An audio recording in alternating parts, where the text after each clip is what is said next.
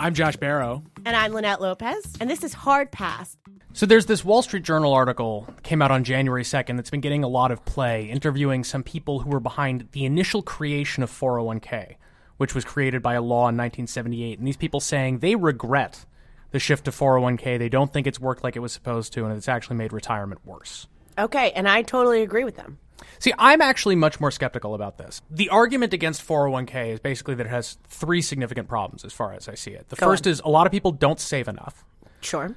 The second problem is that you're exposed to stock market risk. People tend to invest most of their 401k in stocks, and so if the stock market crashes when they're about to retire, they can be screwed. And I'm sure we all saw this in 2008, and we did. A lot of people lost their entire retirement savings. And then the third is high fees. A lot of 401ks, not all, but some, impose quite high management fees that can eat up a lot of the returns that you were supposed to get. That means profits for Wall Street instead of returns for you. There are real problems with the way retirement works now, but people sort of invent this past golden age of retirement where you retired at 65 and lived off your pension for the rest of your life, and it was very comfortable and easy. I think retirement's always been a little bit messy, and it's just messy in a slightly different way than it used to be. I think that that's true. It's always been messy, but the way that we've decided to do it actually puts people's retirement money more at risk and has created an entirely new trillion and trillions of dollars pool for Wall Street to fuck around with. And it wasn't until last year that the Obama administration tried to pass rules forcing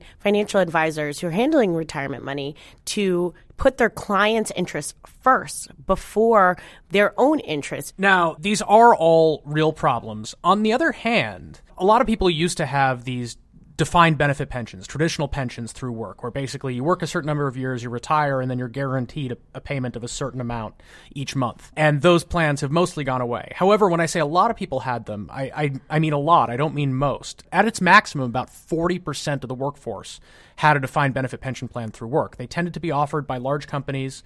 They never really covered people who worked in small companies.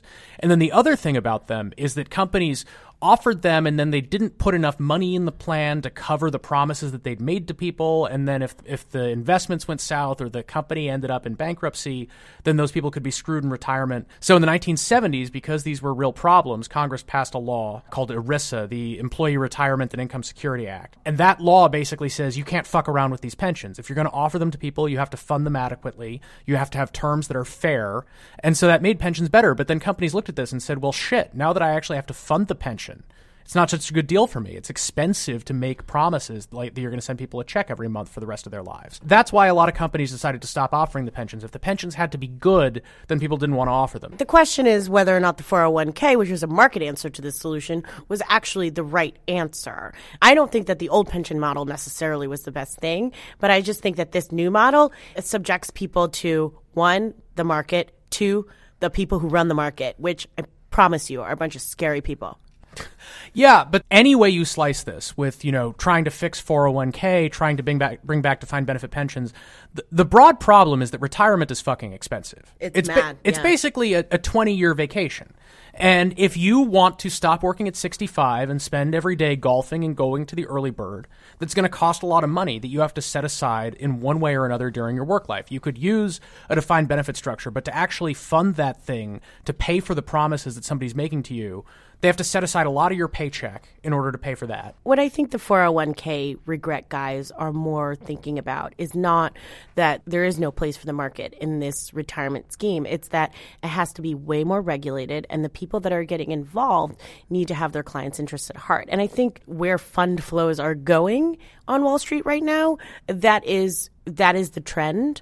For example, a lot more money is going into passive funds, which tend to have lower fees, index funds, which are more of a set it and forget it mechanism than active management, which means you've got a hedge fund guy sitting there pushing buttons, watching their portfolio all day. These are funds governed more by robots than by people. I think the way forward is to address the three problems that I listed with 401ks, which is that people don't save enough money, that the fees are too high in a lot of cases, and that people are exposed to too much risk. And there are solutions to each of those things. The high fees, you could have the government come in and let people participate in the retirement plan that exists for federal employees, where they set aside money from their paychecks to invest.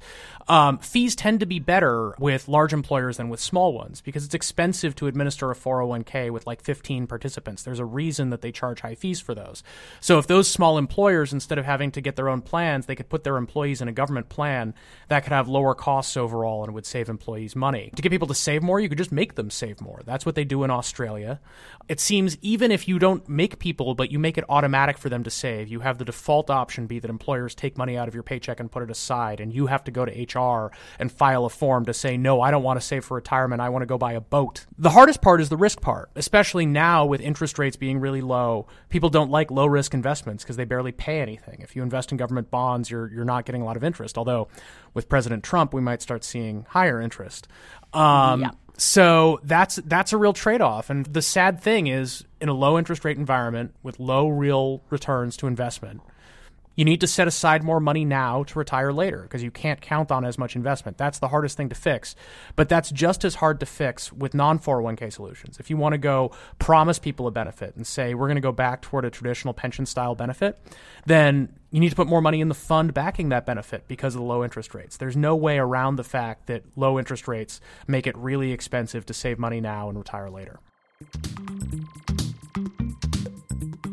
Hard Pass is produced by Ben Riskin. Our cover art is by John Fulton, and the music you are hearing is by Aaron Leader.